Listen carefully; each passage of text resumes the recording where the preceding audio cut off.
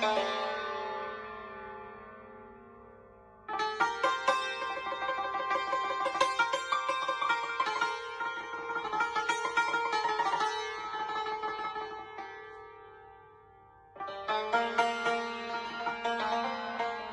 سراب، بخش 10.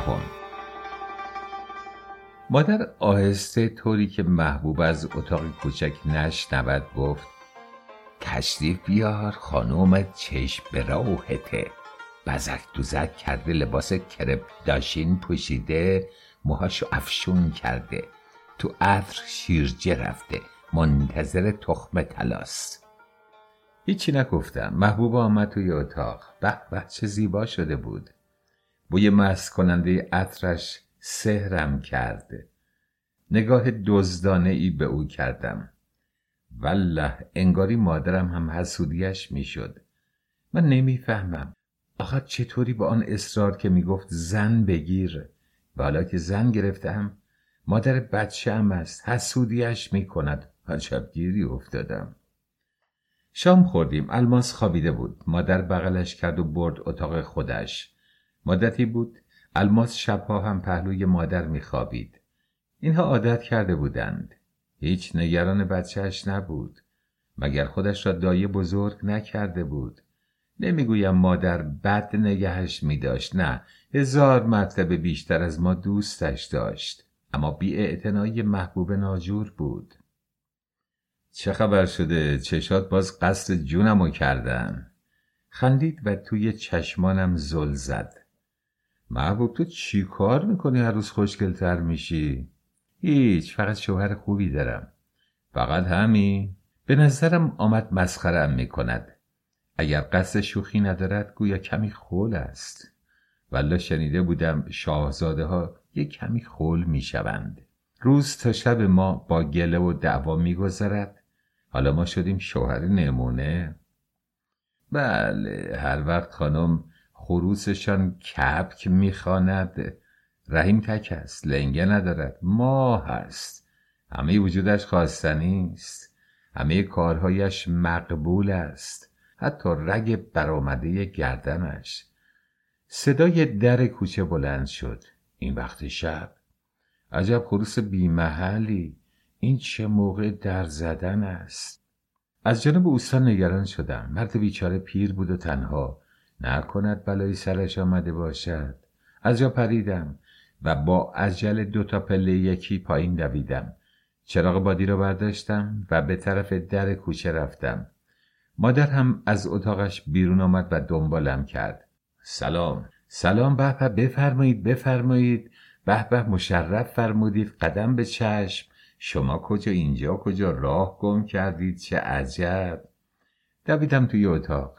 محبوب روی زمین ولو بود. پاشو محبوب، پاشو، مهمون اومده. پسر خاله است با پسر و دخترش. تون بالش را برداشتم انداختم توی اتاق کوچک. کلی خرت و پرت اینور و آنور ولو بود.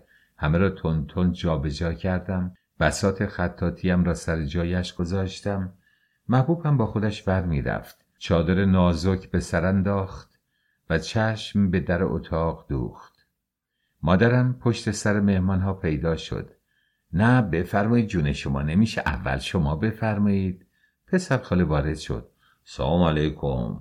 محبوب نگاه تحقیرآمیزی به همه‌شان کرد، اما احترام کرد. بفرمایید، قدم به چشم، صفا آوردین. طفلک‌ها همانجا جلو در نشستند، اما کوکب یه خورده بالاتر از آنها نشست. دختر همان کوکب بود که مادر برای من در نظر گرفته بود. بدک نبود. نگاهش کردم. زیبا نبود، اما زشت هم نبود. پوست سبزه و چشمان ریز و لبان باریک داشت. دماغش سربالا بود، با نمک بود. طفل معصوم سر وضع خوبی نداشت.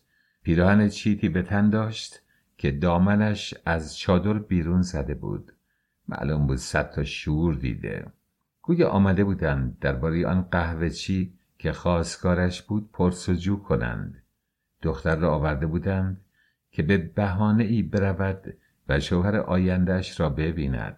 خوب صفا آوردید، محبت کردید. برم شام بیارم. از راه رسیدید حتما گرسنه‌اید. نه خاله جون، به جون شما شام خوردیم، رو درباسی که نداریم. با این همه مادرم به مطبخ رفت. میدانستم که از شام برای نهار فردای من کنار گذاشته است. یک خورده آبش را زیاد میکرد میآورد. ماشاءالله کدبانوست. محبوب دنبال مادرم رفت مطبخ. مطمئن بودم برای کمک نرفته، چون مادرم نیازی به کمک نداشت، بلکه از دست اینها عصبانی بود، چون عیشش را به هم زده بودند. تون از پله ها بالا آمد، بیان که حرفی بزند رفت توی اتاق کوچک. چند تا قاب چینی که سال تا سال توی صندوق خاک میخورد را برداشت و برگشت رفت توی مطبخ.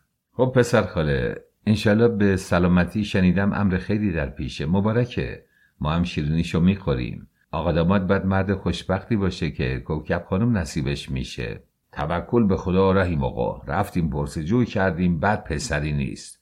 قهوه خونه کوچکی داره. کوکب دختر کم توقع، یه چیز زیادی نمیخواد. خودش زندگی پسره رو به راه میکنه. من دخترم رو میشناسم. باریکلا، آفرین کوکب خانم، مبارکه انشالله. سلامت باشید. کاربار خودتون چطوره پسر خاله؟ راضی هستید؟ شکر خدا. لقمه نونی در میاری، ناشکر نیستی. میگذره. والا رحیم خان، این کارگرا چند سالی هرچه در می آوردم یا میدزدیدن یا نفله میکردن. دیدم اونجور نمیشه. هم پولم از بین میره، هم اعصابم خورد میشه. با چند نفر سلام مصلحت کردم. دختر می آوردم وسط کار شوهر میکرد، ول میکرد میرفت. زن می آوردم از جنس ها میدزدید به شوهرش میداد. خلاصه چی بگم، گشتیم و چند تا زن بیوه بی بچه و بیچاره پیدا کردیم. پسرخاله نگاهی به طرف دخترش کرد و با حالت شرمندگی گفت سیغه کردم، راحت شدم دیگه، حالا کارگر نیستم، خودشون رو صاحبکار میدونن. پس بد نشده، هم فال هم تماشا. و خندیدم. نه والا رحیم، به جون همین دوتا بچه اصلا این حرفا نیست. از کوکب بپرس، یک شب به دور از خونه موندم، کارگر و امونم و بریدن. کار خلاف شرعم نکردم که.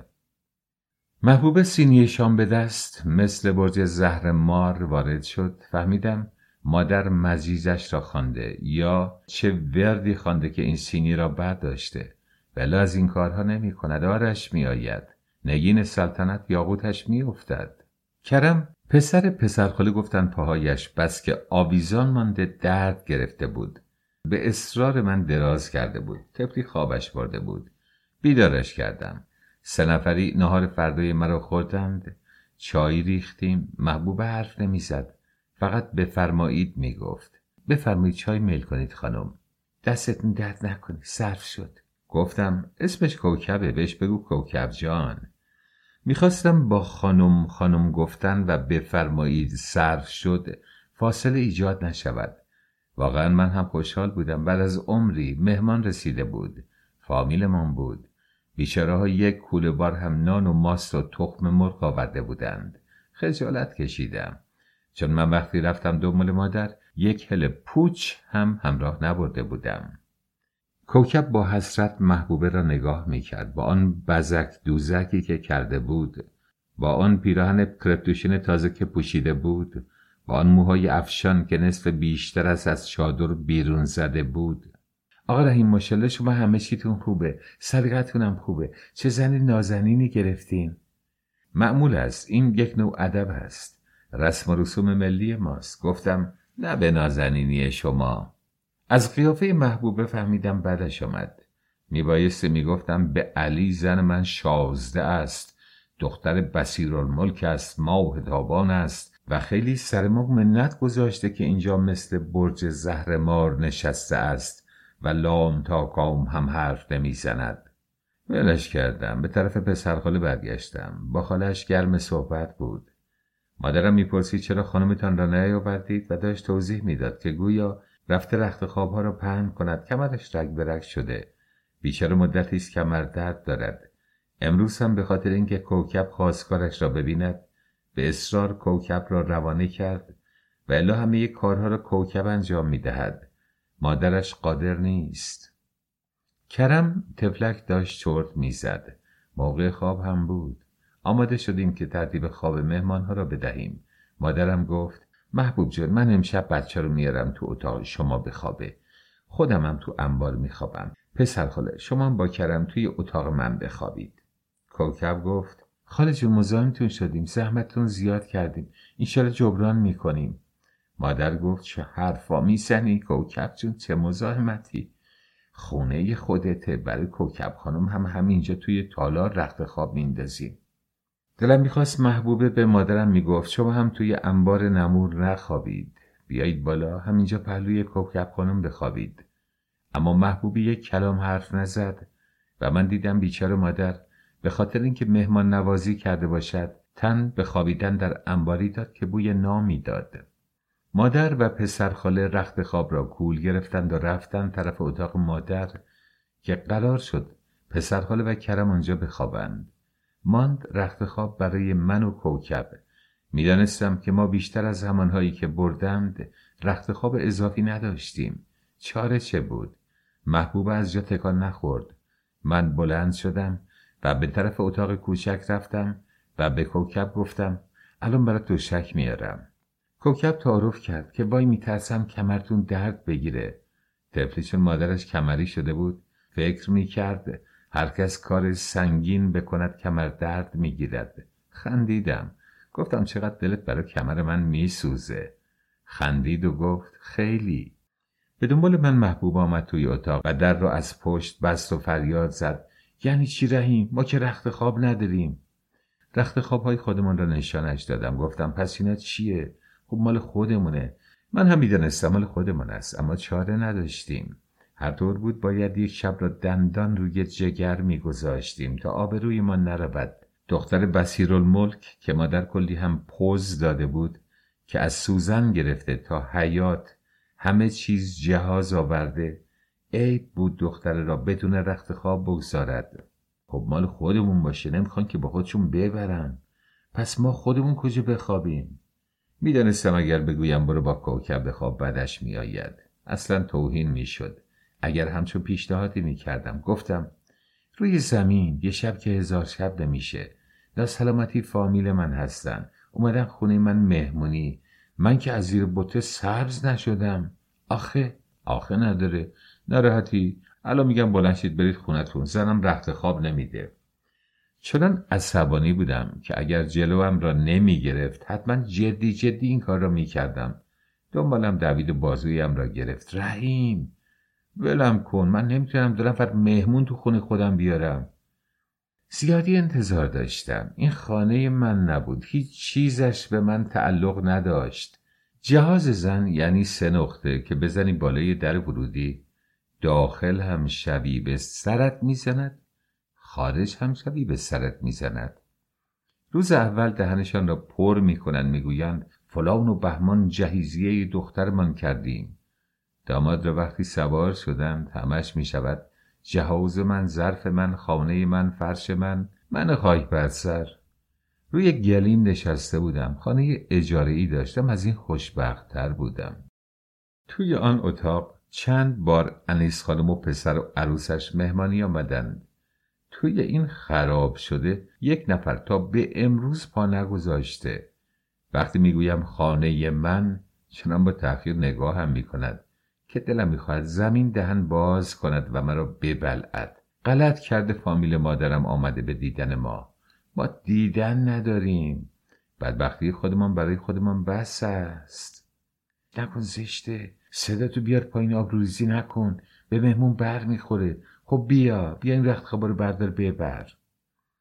این زن عادتش این است تا من هوار نکشم حرف حساب گوش نمی کند. هر لقمه ای را با یک جرعه زهر توی گلوی آدم فرو می کند. رخت خواب رو برداشتم، وسط اتاق روی زمین پهن کردم. بفرمایید کوکب خانم، دیگه باید ببخشید. گفت دستتون درد نکنه. برگشتم توی اتاق کوچک. توی صندوقش یک عالم چیز میز بود که میشد زیرمان پهن کنیم، اما مخصوصا روی فرش دراز کشید. چادر نماز و شال کشمیرش را که خیلی بهش مینازید انداخت روی من. بی انصاف بیشترش را انداخت روی من و الماس. تقریبا لخت خوابیده بود. گفتم شالو بنداز رو بچه، من نمیخوام. ولی سرما میخوری رحیم، هوا سرده. من سردم نیست بگی بخواب. چرا این بچه اینقدر نق نق میکنه؟ میذارم تو دهنشا. وا نکن رحیم، بچه داره دندون در میاره. عصبانی بودم، حوصله بچه را هم نداشتم. اما خانم حالشان کوک بود، بزک کرده، لباس کرپتوشن پوشیده، قبل از آمدن اینها در عالم دیگری بود. حالا هم با آن همه حرص و جوش که به من داده بود، با آن اخم و تخم که کرده بود، منتظر بود بنده حالم خوش باشد. پشت بهش کردم که بخوابم. دلم به شدت می‌تپید. خدایا این اخلاقش درست بشو نیست. هر مرحله که پیش می آید یک جور بد اخلاقی می کند. من میدانم که نباید امشب رخت خواب خودمان را از دست میدادیم، ولی چه می کردیم؟ چاره چه بود؟ آنقدر صمیمیت نداشت که مثل خواهری برود پهلوی کوکب بخوابد یا پهلوی مادر بخوابد. چه میشد؟ مثلا مادر مرض کوف داشت، این دختری دم بخت. هر وقت عصبانی هم میکرد، نمیدارم چه علت داشت که ادرارم زیاد میشد. دیدم باید بروم دست به آب. مدتی صبر کردم، این برا آن بر غلطیدم. دیدم نه، نمیشود. تصمیم گرفتم بروم و دیگر توی اتاق بر نگردم. بروم توی رخت خواب کرم. بچه از خوابیده، منم یه گوشه میخوابم. من که با آنها رو در وایسی ندارم. الکی میگویم الماس نق نق میکند نگذاشت بخوابم. بلند شدم یواشکی، طوری که نه محبوبه بیدار شود نه کوکب. در وسط اتاق را باز کردم.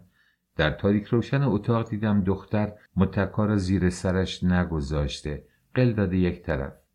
خدا خواسته خم شدم، برداشتم. در اتاق بزرگ را که باز کردم بیدار شد و دید متکا را میبرم. گفت پشیمون شدین؟ شما که نمیخواین. نه ببرید، شوخی کردم. و خندید. عجب دختر شاد و شنگولی، توی خواب هم خوش اخلاق است. رفتم دست به آب. بعد با احتیاط در اتاق مادر را باز کردم. رفتم تو. پسرخاله با صدای بلند خورخور میکرد و کرم 7 پادشاه را خواب میدید.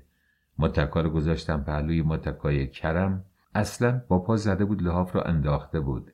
لحاف را آوردم، یواشکی روی هر دوتایمان کشیدم و دراز کشیدم. مدتی طول کشید تا خوابم برد، ولی خوابیدم. دم صبح بیدار شدم، دیدم کرم خواب است. پسرخاله هم کماکان خواب بود.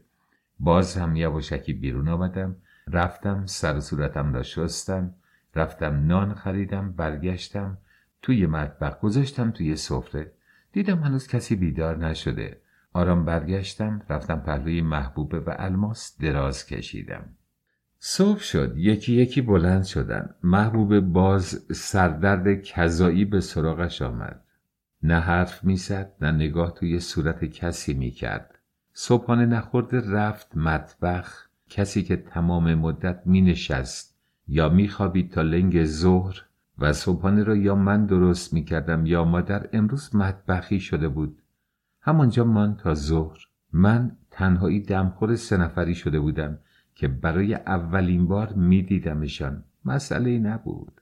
خوشم می آمد. پسرخاله از کسب و کارش می گفت و از فوت و فن فروشندگی و بازاریابی. کم کم صمیمی شدیم. با هم شوخی می کردیم. الماس را هم به من سپرده بودند. با هم بازی می کردیم. پس اینطور هرچه فروش بالا بره تعداد صیغه ها باید زیاد بشه. نه والا رحیم آقا، اینطور هم نیست. کوکب می گفت سر شما کله رفته. تو کار شما هیچ وقت کارگر زن نجار پیدا نمیشه. پسرخاله میخندید و میگفت آقا رحیم کارتون رو عوض کنین، بیام تو کار شما. همه میخندیدیم. آمدم جلو پنجره که مادر محبوب را صدا کنم. صدای مادر را شنیدم که به محبوب میگفت تو برو تو اتاق، خوب نیست، بهشون بر میخوره، من نهار رو میکشم. نه خانم شما برید، من همینجا هستم. یک دفعه صدای افتادن چیزی به گوش رسید و بعد صدای مادر. چته محبوبه؟ باز چی شده؟ اوناقه تو هم رفته؟ به خاطر این که پسر خواهر بیچاره من یه شب به اینجا اومده؟ ولم کنید، حوصله ندارم دیگه. شما سر به سرم نذارید، دلم از کافی خونه. فکر کردم اینها هم صدای بلند آنها را میشنوند. بعد است. فکر میکنند به خاطر بودن آنها دعواست. پریدم پایین. محبوب از پله های مطبخ داشت می آمد بالا. حرصش را سر پله ها در می آورد. پاها را محکم می کوبید روی پله ها. دیگر نپرسیدم موضوع جر و بحث چیست. فقط گفتم ببین محبوب، نذاری امشب برن و اصرار کن بمونن، تا تو نگی نمیمونم. نگاه تندی به صورتم انداخت و دور شد. با 1000 دوز و کلک و دروغ سرهم کردن نگهشان داشتم، به امید اینکه اخمای محبوب لااقل امشب باز شود. البته خودشان اظهار تمایل کردند و من متوسل به دروغ شدم و وانمود کردم که محبوب خیلی مهمان دوست است، مهمان نواز است. امروز یک خورده حالش خوب نیست و الا خیلی خانم است. شب بعد از شام فکر میکنم. کوکب پیش خودش تصور کرده بود که کار زیاد محبوبه را ناراحت کرده و مثلا خسته شده. رو کرد به مادرم گفت امشب دیگه نوبت منه، شما پختید، من ظرفا رو جمع میکنم میشورم. مادرم گفت ببین چه دختر کدبانوییه، ماشالله فرز و زرنگ. من هم گفتم باشه، منم کمکت میکنم.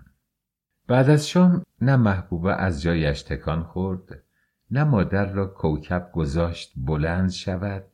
من جمع کردم بردم پایین و کوکب خانم همه ظرف ها را شست، مطبخ را جارو کرد، دور و بر حوض را جارو کرد و برگشتیم توی اتاق.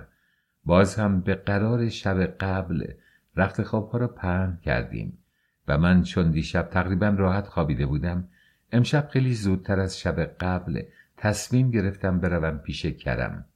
به کرم گفته بودم امشب مهمون داری. میخواستم ببینم دیشب فهمیده بود یا نه. گفت بفرمایید.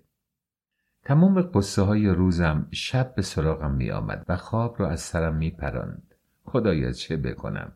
این دختر باز برج زهرمار شده.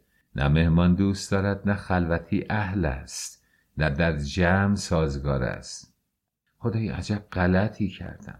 چرا حرف مادرم را گوش نکردم؟ اگر این کوکب را دیده بودم عاشقش نمی شدم. عاشقی بخورد تو سر من. یک زن ساده بود، می گرفتم. وصله تن من بود، هم طبقه من بود. بگو بخند است، کاری است، به قهوه چی رضایت داده، به من هم رضایت میداد. اگر من دلم توی خانه خوش باشد کاروبارم هم بهتر می شود. همش دعواست، همش جنجال، همش تو سری خوردن، همش کم احترامی. 2 روز است که اینها آمدند، انگاری من بال در آوردم. احترامم میکنند، ارجم میگذارند. خودم را نوکر نمیدانم، خودم را پایینتر احساس نمی کنم. پر در آوردم. آقا رحیم میگویند و از دهنشان نمیافتم. آخ این سرکوفت بصیرالملک مرا کشت. سرکوفت مال و منالشان اعصاب مرا داغم کرد. این منم بزبزه ها 2 شاخ دارم رو به هوا دیوانه هم کرد. ای کاش همین دختر را گرفته بودم. زن می گرفتم، آقا می شدم، مرد خانه می شدم. حالا چی هستم؟ مدام نگران اخم خانم، مدام نگران گوشه و کنایش، متلک هایش. وای خدا نجاتم بده. که چه غلطی کرده بودم. خاک بر سرت رحیم با این عاشق شدنت، خاک بر سرت با این زن گرفتنت. صبح وقتی چشم باز کردم و به یاد آوردم که ممکن است آنطور که پسرخاله دیشب میگفت امروز بروند، حقیقتا دلم گرفت. دلم میخواست باز بمانند. به اخم و تخم محبوبه هم عادت کرده بودم. جهنم. یک بار دیگر به خاطر اینها باز هم صبر میکنم، اما از مجالست اینها خوشم آمده. احساس خوبی داشتم، مثل اینکه خودم را تازه شناختم. پس رحیم تو هم آدم هستی، تو هم کسی هستی، به تو هم میشود افتخار کرد، میشود از کارت تعریف و تمجید کرد. اینقدر بدبخت و اکبری نیستی که وجودت باعث سرفکندگی شود. من چنان از وجود خودم مایوس شده بودم که خودم از خودم بدم می آمد. فکر می کردم هرگز و هرگز نمی توانم سری در میان سرها بالا ببرم و عرض اندامی بکنم. اما 2 روز است که بزرگ شدم، شغلم ارزش پیدا کرده، خودم با ارزش شده ام. از لحظه که اینها آمدن تا حالا محبوب جز همان جر و بحثی که به خاطر رخت خواب کردیم دیگر با من حرف نزده. امروز باید خودم برم مطبخ ببینم برای چه آنجا میپلکد. از پله‌های مطبخ پایین رفتم. توی مطبخ الکی سرش را گرم کرده بود. اصلا نگاه هم نکرد. انگار نه انگار که من آنجا ایستاده ام.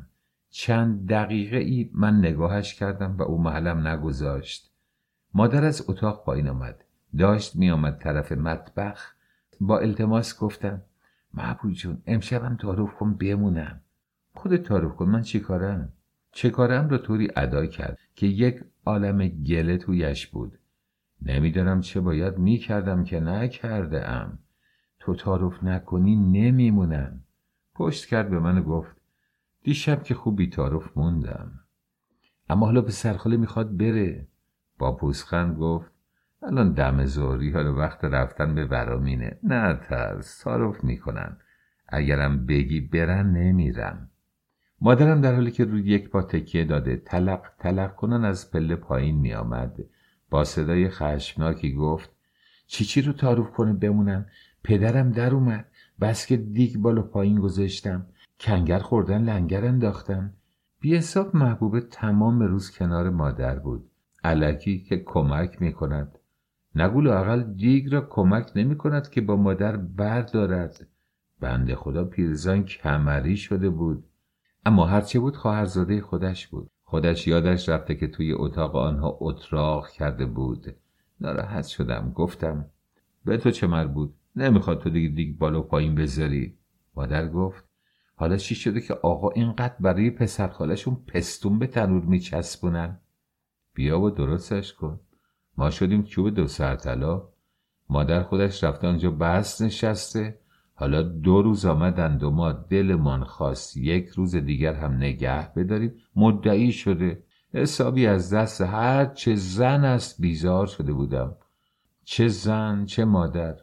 آدم رو دستی دیوانه میکنن. با تشدد گفتم دهنتو چف کن. چف نمی کنم. پدرم در اومد.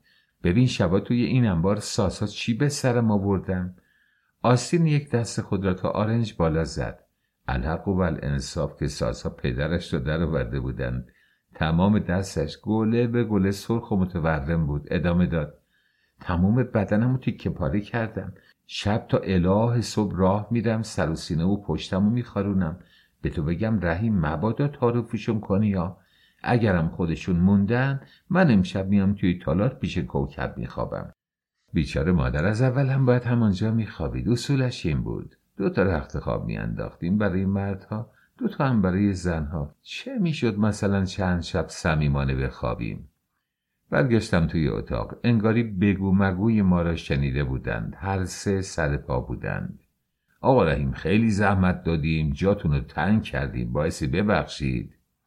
پیش ما تشریف بیارید. محبوب خانم و الماس جان رو هم بیارید. 1 هفته مونده به عروسی کوکب، بیاید بد نمیگذره.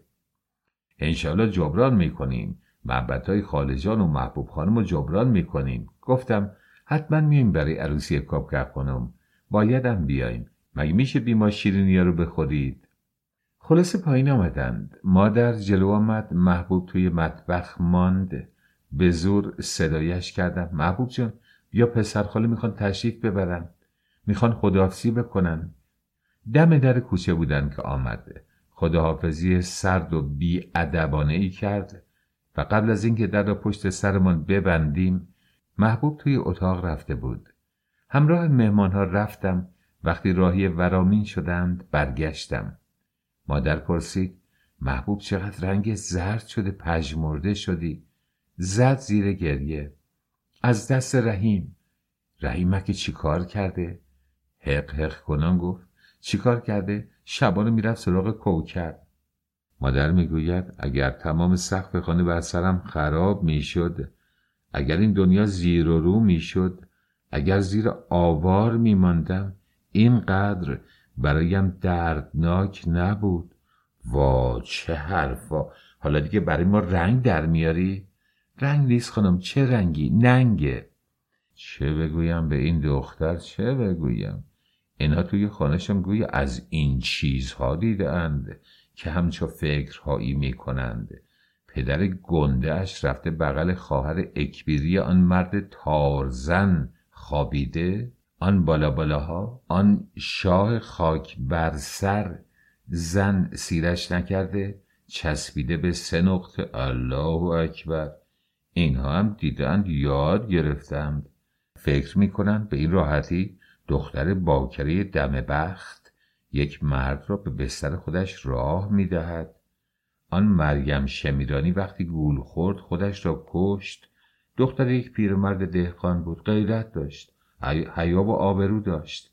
اگر از این تخم و ترکه شازده ها بود، این دوله ها، سلطنه ها، ممالک ها حتما یک کارش میکردن که صدایش در نیاید. تازگی موت شده وقتی گندی بالا میآورند جامدانشان را میبندند، میروند خارج، نیست و نابودش میکنند. دست و دهانشان را پاک میکنند و برمیگردند انگار نه انگار. نه جانم، خیال کردی، نه رحیم این کار است نه کوکب. خودم دیدم خانم، من که بچه نیستم، شب تا صبح بیدار بودم. خب اگه راست میگی میخواستی بری یقشو بگیری و از بغل اون بکشی بیرون، چرا نرفتی؟ میخواستی بری آبروی هر دو رو بریزی. میترسیدم پدر کوکبم بیاد و خون به پا بشه. پس میداند که هم طبقه های ما وقتی دخترشان همچه غلطی بکند خون به پا میکنند. سرش را گوش تا گوش کنار باغچه میبرند و ننگ را با خون میشویند. اما پدرهای بی غیرت با پول همه چیز را رو به راه میکنند. نه جانم، میترسی مجبور شه اون رو عقد کنه. عقد کنه این آشغال رو؟ مگه من مرده باشم که اونو عقد کنه؟ مادری که یک روز به من گفت پسر مرده یا زنده من تو رو نمیبخشه. اگه فکر خیانت به زنت به مغزت خطور کنه، روی لج و لجبازی ببین چه گفت. حق داشت. این بهتانهای محبوب آدم را دیوانه می کند. کله آدم سود می کشد. همه چیز را فراموش می کند. فراموش می کند که آدم است. چرا نباید عقدش کنه؟ چرا ناراحت میشی؟ مگه اون ناراحت شد که تو اومدی نامزدش از چنگش در وردی؟ مگه تو رحیم و قر نزدی؟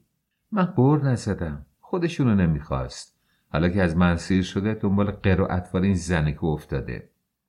مادر با خنده میگوید چطور قر و اطفال برای تو خوب بود، برای کوکب بده؟ خوب، همه چیز خوبو میخوان. پسرم خوشگله، خوش بر روه، زنه و دخترها ولش نمیکنن. تقصیر اون چیه؟ چطور برای تو خوب بود، برای کوکب اخه؟ هر کس پول نداره دلم نداره. محبوب عصبانی میشود، گویا انتظار این مطلق ها را نداشته. از جا بلند میشود، مثل شیر قران در اتاق بالا و پایین میرفته و میقریده تا من باشم بر شما درد دل نکنم. من همین امروز تکلیفم و با رحیم روشن میکنم. وقتی وارد دالان شدم صدای بگو مگوی اینها را شنیدم، ولی در راه برگشت تصمیم گرفته بودم هیچ کلمه ای از محبوبه به خاطر حرکات سرد و متکبرانه اش نکنم. چه فایده دارد؟ آهن سرد کوبیدن است. اینها از همین قماشند. کل عالم را پایین تر از خودشان میدانند. من را که خودش به دنبالم آمده، عاشقم شده، سرم پایین به کار خودم بود، هوایی کرده، گرفتار کرده. بس که تو سری خوردم، خار و خفیف شدم. چه برسد به فک و فامیل من. خدا را شکر که بی کس و کارم. هر روز مهمان ندارم، مسافر بیا و برو ندارم. به الا روزگار من سیاه بود. وارد که شدم رو به مادر کردم و گفتم رفتن، حالا خیالت راحت شد؟ چرا خیال من راحت بشه؟ خیال خانومت راحت تر شد؟ بیا ببین از صبح تا به حال چه قشقرقی راه انداخته. یعنی چه؟ باز ما بدهکار شدیم؟ این زن نفس همه ما را بریده. گفتم غلط میکنه. پله ها رو 2 تا یکی طی کردم و بالا آمدم. در اتاق رو با شدت باز کردم و روبرویش ایستادم. آخه بگو ببینم حرف حساب تو چیه؟ راستی نمیدونی چیه؟ خجالت نمیکشی؟ چی کار کردم که خجالت بکشم؟ آدم کشتم؟ خیال کردی من احمقم؟ نمیفهمم شبا به سراغ اون زنه میرفتی؟ الله اکبر، این دیگه چه بهدونیه میزنه؟ حق با اوساست. زنا از خیالی قهرشان و صلحشان. آخه چجوری ممکنه من همچین کاری بکنم؟ اون دختر چی؟ مگه شهر هرته؟ مگه الکیه؟ دختری رو که آوردن بره عروس بشه به این آسونی؟ عجبگیری افتادم. این تخم سوء ظن توی مغزش کاشته شده. حالا من قسم هم بخورم که اشتباه میکند، همچو چیزی نیست، باور نخواهد کرد. مرا بیشتر عصبانی خواهد کرد. چه بکنم؟ بی اختیار گفتم خب رفتم که رفتم، خوب کردم که رفتم. حالا چی میگی؟ با چشمان از حدقه بیرون آمده فریاد زد رفتی که رفتی، حیا نمی کنی؟ زنتو گذاشتی رفتی پهلوی این زنکی بی همه چیز، تازه گردن کلفتی هم می کنی؟ زنک بی حیا یک کلمه نگفت برو گم شو. حالا مهمان ما هم شد بی همه چیز، نوه خاله ما هم شد بی حیا. اصلا همه ما سر و ته یک کرباسیم. فقط ایشان اولیا مخدره و دختر بصیرالملک هستند و باغ در شمیران دارند و کرج. ارسم گرفت. گفتم نه که نگفت، خاطرمو میخواد. ادایم را در آورد. خاطرمو میخواد. بس کن رحیم، شرم نمی کنی؟ این زن خجالت نکشید، حیا نکرد. مگه تو حیا کردی؟ اگه بعد تو چرا میکردی؟ من چه کردم؟ اومدم کنارت خوابیدم. اتاق پیدا نکردی وگرنه این کارم کرده بودی. آخ که بد اونقی او چگونه باعث شد پرده احترام بین ما دریده شود. راست توی چشمم تهمت زنا و خیانت به من میزند و من هم تهمت هرزه بودن به او. مال من تهمت نیست، عین حقیقت است. ولی همه حقایق را هم نباید به زبان آورد. گفت راست میگی، لیاقت زن پست فطرتی مثل من شوهری مثل توه.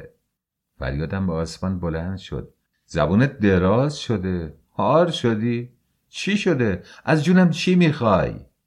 خدایا این زن که روبروی من ایستاده همان محبوبی شب من است. آه که چقدر از جزء بدن او، از آن چشمهای وقیحش نفرت داشتم.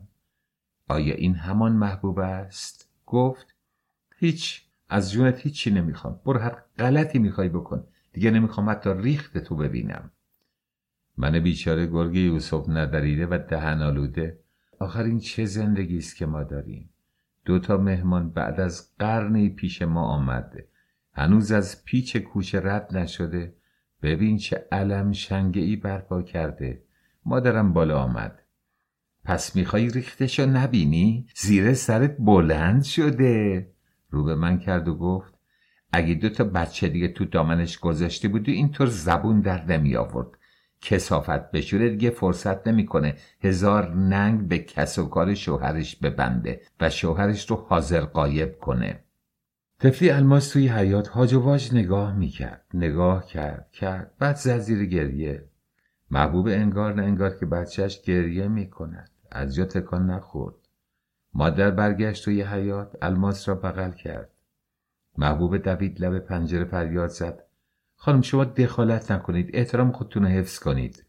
تو احترام باقی گذاشتی؟ من که میدونم دلت از کجا پره، میدونم چرا بهونه میگیری. میخوای رحیم بره تو نظام، دلت برای اون نسوخته. فقط میخوای اون لباس نظام بپوشه، چکمه پا کنه، شمشیر ببنده، صاحب منصب بشه تا تو هم بتونی پیرن کرپ داشین بپوشی و به این و اون فخر بفروشی. نترس، پیرن کریپتوشین رو که دوختی صاحب منصبش هم پیدا میکنی. اون قدم بی دست و پا نیستی. محبوب دستها رو به طرف آسمان بلند کرد و گفت وای خدایا. مثل خرس تیر خورده دیوانه شده بودم، از جا پریدم. کجاست اون پیرن؟ فریاد زد نکن رحیم، به پیرنم چی کار داری؟ پیرهن را که پشت پرده به میخی آویخته بود و با سلیقه رویش چادر نماز کشیده بود که کثیف نشود برداشتم. یقه آن را با 2 دست کشیدم تا پاره کنم. لامروت پاره نشد. با دندانم به جان پیرهن افتادم و پاره اش کردم و از پنجره انداختم توی حیاط. بیا اینم پیرهن کرپتوشین، صاحب منصبی منم خواب ببینی. از او سیر شده بودم، بیزار شده بودم. در حالی که قدم به قدم به من نزدیک شده و خیره به چشمانم زل زده بود گفت غلط کردم زن تو شدم، برو دیگه اسم منو نیار. برو پیش همون کوکب جونه، تو لیاقت همین زنو داری. اصلا برو بگیرش. بر من لعنت اگه بهت بگم چرا. نمیدانستم آیا قیافه من هم در چشمان او همانقدر زننده است که چهره او در چشم من مینمود. همانقدر کری، همانقدر نفرت انگیز. فریاد زدم میرم میگیرمش، به کوری چشم تو هم که شده میگیرمش. به جهنم. من درست مثل غریقی شده بودم که توی دریای پرتلاطم گیر کرده و برای نجات به هر چیز متوسل می شود. اما گاهی با آنچه که پناه آورده که نجات یابد گردابی است که در کام می کشدش. راه افتادم که بروم، اما کجا؟ تا وسط تالار رفته بودم که برگشتم. گفتم زن گرفتم پول میخواد. پول رو کجا گذاشتی؟ دنبال پول روی تاقچه گشتم، نبود. فریاد زدم پول رو کجا گذاشتی؟ آخر ماه چه پولی؟ همه رو پول و خورش کردی، قاب قاب میوه کردی، چه پولی تو شکم فامیل محترمت. این ماهی 30 تومان پدرش هم مثل جهیزی اش وبال گردن من شده بود. من کاری به کار پولش نداشتم. خودش میگرفت، خودش خرج میکرد. خودم هم هرچه دست مزد میگرفتم میآوردم میگذاشتم توی صندوق. کلید صندوق هم همیشه در اختیار خودش بود. گفتم خوب کردم تا چشت در بیاد. کجاست؟ عیسی مرده کجاست؟ کلید را میخواستم، نداد.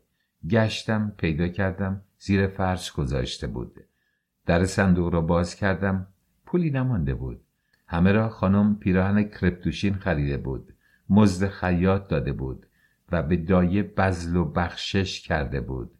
بکند بخرد، زن است، خرج دارد، چشم شوهر کور، زن گرفته باید خرج کند. اما آخه حق ندارد بعد از سالهای سال 2 مهمان آمده یک بشقاب غذا جلویشان بگذارد. بابا فک و فامیلای کنیز و غلام که از دهات می آیند به خاطر گل روی کنیز و کلفت احترامشان می کنند. یعنی من و مادر در حد یک کلفت و نوکر نیستیم؟ این علم شنگ برای چرا افتاده؟ آخر این دختر که همه صحبت از پل و خورش زعفران زده و روغن کرمانشاهی و شربت و مربا و گز و قطاب و باقلوا می کند که سینی سینی خیرات می دادند. اینقدر دلش کوچک است که 2 روز مهمانی را که از جیب خودم خوردند و گورشان را گم کردند و رفتند را تحمل کند. باید بگذارم بروم، یک مدت بماند، تنها بماند تا دست از این بازی ها بردارد. چشمم افتاد به شال کشمیرش. رو انداز خوبی است. من اگر قرار است توی دکان بخوابم یک همچو چیزی لازم دارم. برداشتم. فریادش بلند شد. اونو کجا میبری؟ به هر جا دلم بخواد. هار شده بودم، دیوانه شده بودم. چشمم به علنگوهای دستش افتاد. این اولین باری بود که توی دستش میدیدم. پس اینطور مخصوصا زده به نیت طعنه زدن به فقرا و ناداری کوکب برای چزاندن دل آن طفلک معصوم. زنها بیان که بدانند چه گناههای نابخشودنی می کنند. ظاهر قضیه این است که خود را می آرایند، اما نیتشان شیطانی است. خود را به رخ کشیدن است، دیگران را خفیف کردن است. اونو در بیار ببینم. چیو؟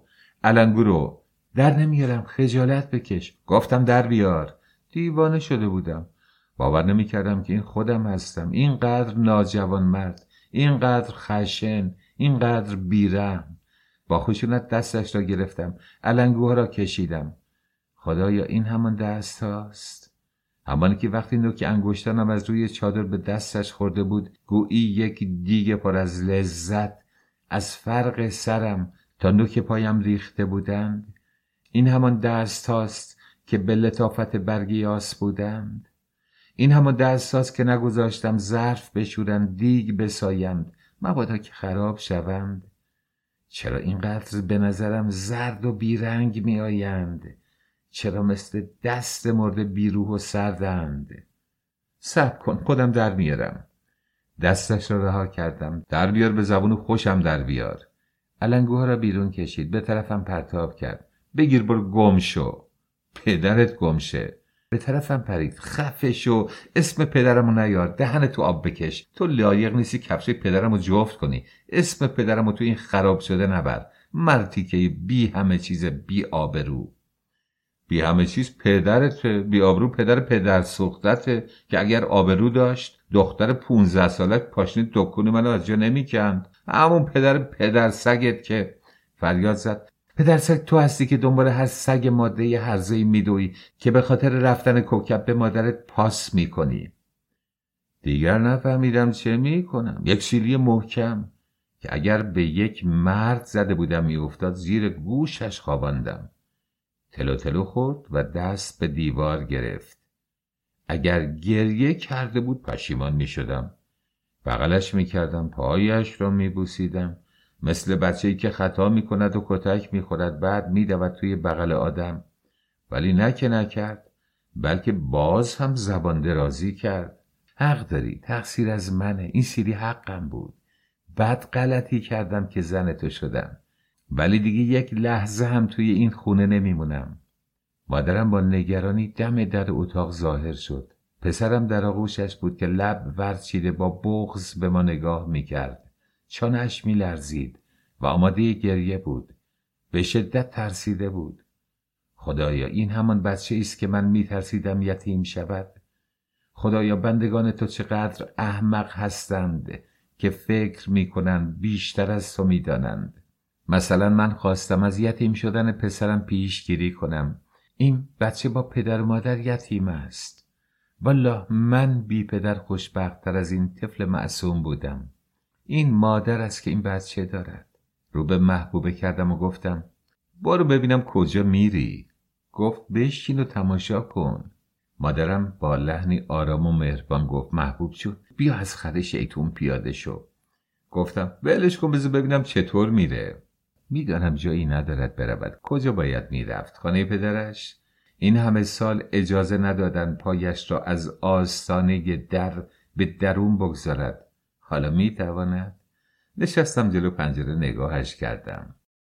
چمدان را آورد، لباسهایش را توی آن ریخت، مثل اینکه به عروسی میرود. گردنبند به گردنش بست، انگشتری به انگشتش کرد. اشرفی که برای تولد پسرم به او داده بودم برداشت. گفتم اونو بده به من. مادرم گفت رحیم ول کن. خودم دادم، میخوام بگیرم. اشرفی رو به طرفم پرتاب کرد. برداشتم و با علنگوها که هنوز توی دستم بود گذاشتم توی جیبم. جامدانش مثلا که آماده شده بود رفت بچه را از بغل مادرم کشید.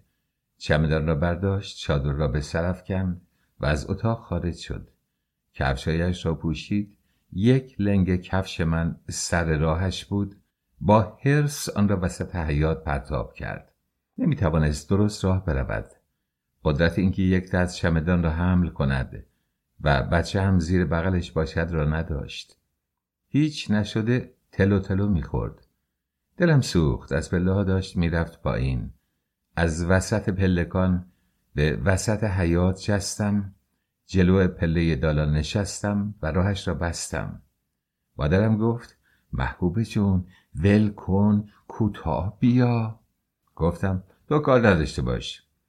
میخواستم ببینم این نمایش را چگونه خاتمه میدهد. رسید جلو من، خنده‌ام گرفت. گفت رد شو بز برم. توی صورتش نگاه کردم. دلم برای او سوخت. دلم برای خودم سوخت.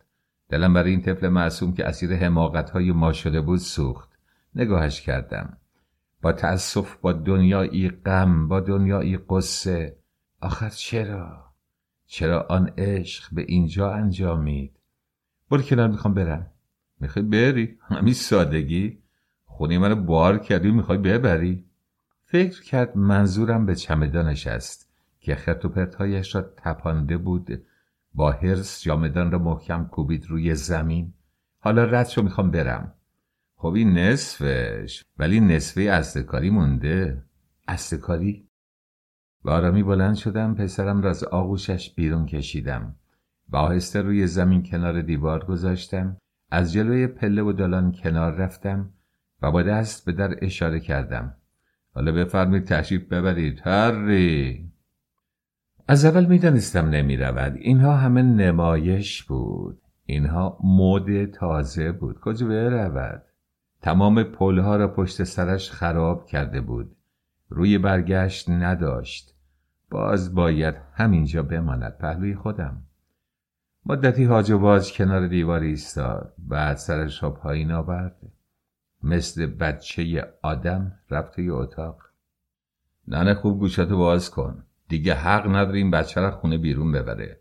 الماس باید حمومشو با تو بره، فهمیدی؟ دستت سپردم یا علی ما رفتیم. از در خانه بیرون آمدم. خانه نه، جهنم درده، نه دروازه دوزخ. وای خدایا، آیا می شود زندگی اینقدر تلخ باشد؟ چگونه می شود عشق این چنین تبدیل به تنفر شود؟ آن محبوب نازنین چه شد؟ کجا رفت؟ مرد؟ آن عشق آتشین چه شد؟ خاموش شد؟ افسرد؟ این همان دختری است که گاه و بیگاه لذت به در دکانم می افشاند. این همان است که با من راز دل می خواست بگوید. این همان است که همه چیز را به خاطر من ول کرد و آمد. آری رحیم یادت باشد، دختری که به پدر و مادرش وفا نکند به شوهر هم وفا نمی کند. کسی که آن دبدبه و کبکبه را پایمال هوا و هوس نفس و آتش شهوت بکند، زندگی محقر تو را هم ول می کند. این رسم روزگار است. این قانون غیر قابل تغییر است. همانطور هم مرد، پسری که به خاطر زن مادرش را بیازارد، در آینده نچندان دور به خاطر زن دیگری زن قبلی را خواهد آزرد. دخترها و پسرها احمق و نادان هستند که فکر می کنند پسر را از مادر جدا بکنند برده اند، یا دختر را از پدر و مادرش دور کنند تمام محبتهایش را به خود اختصاص داده اند. چه بکنم خدایا، چه بکنم؟ من کجا را دارم بروم؟ من هم بی کسم، من هم بی خانمانم. برگردم خانه؟ به آن خانه؟ وای نه، اصلا پای رفتن نداشتم. ویلان و سرگردم توی کوچه ها راه می رفتم. شال کشمیر زیر بغلم بود و من فراموشش کرده بودم. در عالم خودم بودم. جریانات 3 روزه را مرور می کردم. آقا میفرشین؟ صدای زنی به خودم آورد. چیه خانم؟ با دست اشاره به شال. اینو. تازه متوجه شال شدم. نه خانم، فروشی نیست. خوب به یادم آورد. رو اندازی دارم. میروم دکان. به طرف دکانم راه افتادم. وقتی در دکان را باز کردم، دلم برای محبوب سوخت. طفل معصوم، این دکان متعلق به اوست. او خودش جا و مکان ندارد. اگر کلید اینجا را داشت، امروز لااقل امیدی داشت. حال کار کردن نداشتم. تمام اعضای بدنم کوفته بود. انگار کشتی گرفتم. انگاری کتک خوردم. خاک بر سر من. با این دست صاحب مرده زدم توی صورت محبوبم. زنم، مادر بچه‌ام. چقدر بی غیرتم. کو مردی و مردانگی. پدرم جوان مرد بود، دست روی ضعیف بلند نمی کرد. هار شده بودم، دیوانه شده بودم. چه بکنم؟ بروم به پایش بیفتم، پوزش بطلبم، پایش را ببوسم، صورتم را جلو ببرم، بگویم بزند که دلش خنک شود، قصه از دلش بیرون رود، مرا ببخشد، دوباره در آغوشم بخزد، دوباره سرش را روی سینه‌ام بگذارد. چه بکنم؟ خاکرها را روی هم تلمبار کردم، صاف کردم، به صورت بستری درآوردم. قبایم را که به میخ آویزان بود و ماها بدون استفاده مانده بود برداشتم، مچاله کردم، مثل متکا کردم. عجب رخت خوابی درست کردم. شال کشمیر خیلی نرم است. چه کیفی دارد زیرش خوابیدن. این 3 شب را دیدم محبوب صدایش در نیامد. نگو کار این شال است. نرم است، سبک است، گرم است. 1000 مرتبه بهتر از آن لحاف سنگین پنبه‌ای است. مدتی گذشته ها را مرور کردم. یادم آمد که محبوب خودش تعریف کرده بود که شبی که مادرش برادرش را میزایید با خواهرش بدون زیرانداز و پتو توی نمیدانم انباری یا کجا خوابیده بودن. خب چه شد؟ 1 شب که 1000 شب نمی شود. تازه آن 2 شب را زیر این شال نرم خوابیده بود که خیلی هم گرم است. اوسا خیلی خوشگله، دستتون درد نکنه. رحیم روزگار تنهاییمو پر کرده، قصه هام رو ریزه ریزه با کندن این چوب از خودم دور میکنم. رحیم نمیدونی تنهایی چقدر طاقت فرساست. وقتی تنها هستی غم و غصه مثل موریونه به جونت میفته، میتراشه و یک موقعی به خود میایی که از درون پوک شدی. با یک تلنگر وا میری، پوسیده میشی و فرو میریزی. در تنهایی قصه ها بزرگ میشن، مثل یک تکه سنگی که توی آب انبار بیفته چه جور صدا میکنه. قصه ها هم اونطور بزرگ میشن، اما اگر کار داشته باشی مسئله توفیر میکنه. کار تو رو از تنهایی در میاره، مونس بی صدات میشه، مطیع و فرمانبر تو. این کار روی چوب منو نجات داده. باور کن رحیم، بعد از مرگ حاجی خانم کم مونده بود قاطی کنم. یواش یواش در تنهایی با خودم حرف میزدم. گاهی با آدمی موهوم دعوا میکردم، فحش میدادم. خودم متوجه حال و روزگارم بودم. خدا اوستا فضل الله رو حفظ کنه، دستمو گرفت و این فن رو یادم داد. اوستا خودتون رنگ میکنید؟ نه، میدم مبلساز خودش رنگ میکنه، لاک‌الکل میکنه. من لاک‌الکل زدن رو بلدم اوستا، یاد گرفتم. پیر شیرهیم، تو خیلی زرنگی. به خودت بجنبی یه روز مبلساز خوبی میشی، وضعت بهتر میشه، ترقی میکنی. میدونی رحیم، ما مردا اسیر زنهامون هستیم. راست گفته هر که گفته، زن خوب و فرمانبر و پارسا کند مرد درویش را پادشاه. وقتی مرد پشتش به زنش، به خونه و زندگیش گرمه، در کارش حالا هر کاری که داره موفق میشه. اما برعکس، وای از روزگاری که زنت ناسازگار باشه، به زندون قاضی گرفتار، به که در خانه بینی به ابرو گره. از خونه میزنی بیرون، اما مگه افکارت ولت میکنه؟ مادام مثل خوره تو رو میخورن. من با حاجی خانم زندگی خوبی داشتم رحیم، اما آخرا پا پیچم شد. بهتونی به من زد که دود از کلم بلند شد. دیوونه شدم. هرچه مدارا کردم نشد که نشد. آخر سر منو بدبخت کرد، خودش هم دق کرد. وقتی زن سوء زن پیدا کنه، دیگه به هیچ وسیله ای نمیتونی از دلش در بیاری. قسم هم بخوری باور نمیکنه. نمیدونی رحیم چطور زندگی رو بر من و خودش تبدیل به جهنم کرد. نمیدونی چه به روزگار من آورد. خدا پدر بصیرالملک رو بیامرزه. درسته که سر پنجره عروسی حقمو نداد، اما دکون خوب خرید، زندگیمو نجات داد. وقتی دکون رو فروختم و تو هم آواره شدی، حاجی خانم تا حدی راضی شد.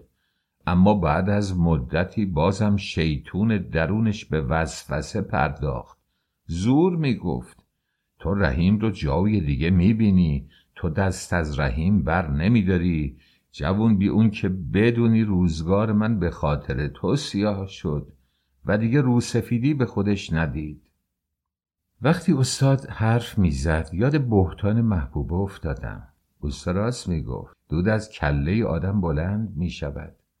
تو که اصلا در باغ نیستی، ماتت میبرد. دست پاچه میشوی، رنگ به رنگ میشوی و همین حرکات بیشتر متهمت میکند. کوکب بیچاره چه خبر از ماجرای ما دارد؟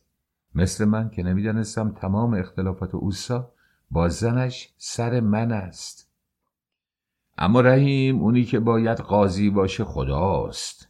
دیدی ما بیگناه بودیم، حالا کنار هم نشستیم و اون بیچاره زیر خاک پوسیده. اصلا رحیم، تا روزی که زنم متوجهم بکنه به پیر به پیغمبر، من نمیدونستم تو اینقدر خوشگلی.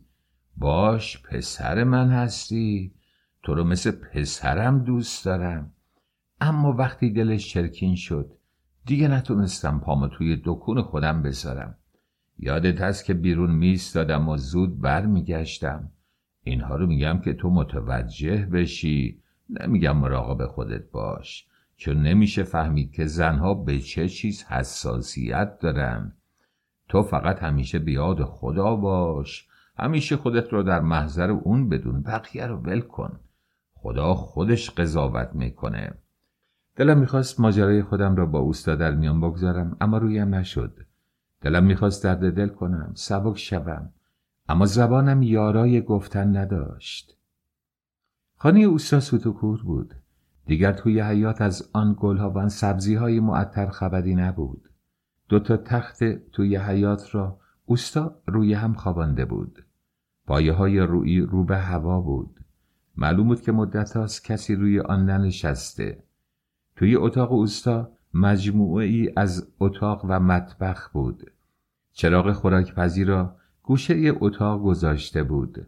همانجا میپخت، همانجا میخورد و همانجا میخوابید. انگاری ماه‌ها بود که اتاقش رنگ جارو به خود ندیده بود. تار عنکبوت از سقف آویزان بود، اما نور چشم استاد کم شده بود. متوجه آنها نبود. اوستا جارو کجاست؟ خاک‌انداز کو؟ چه میخوای بکنی رحیم؟ زحمت نکش. چه زحمتی اوستا؟ وظیفه منه. کار نکرده که نیستم. توی خونه اغلب کارها رو من میکردم. حالا مادرم اومده بیکار شدم. راستی مادرت خوبه؟ محبوب خانم خوبه؟ به مرحمت شما هر دو خوبند. همراه بچه رفتن ورامین خونه پسرخالم. چه خوب؟ چرا تو نرفتی؟ کار دارم. نون باید در بیارم. بیکار که نیستم. پس بمون اینجا. بمون پهلوی من. بذار چند روز از تنهایی در بیام. کی بر میگردم. خودم باید برم دنبالشون. بستگی به این داره که چقدر خوش بگذرونن. خوب کردی فرستادی رحیم. اشتباهی که من در زندگی مرتکب شدم این بود که در تمام عمر ازدواجمون هرگز از هم جدا نشدیم تا مرگ ما رو از هم جدا کرد و این اشتباهه. آب زلالم یه جا بمونه میگنده. نمیدونم که کبوترها رو دیدی و دقت کردی چطور 2 جفت مدام در حال مغازله و بوس و کنارم.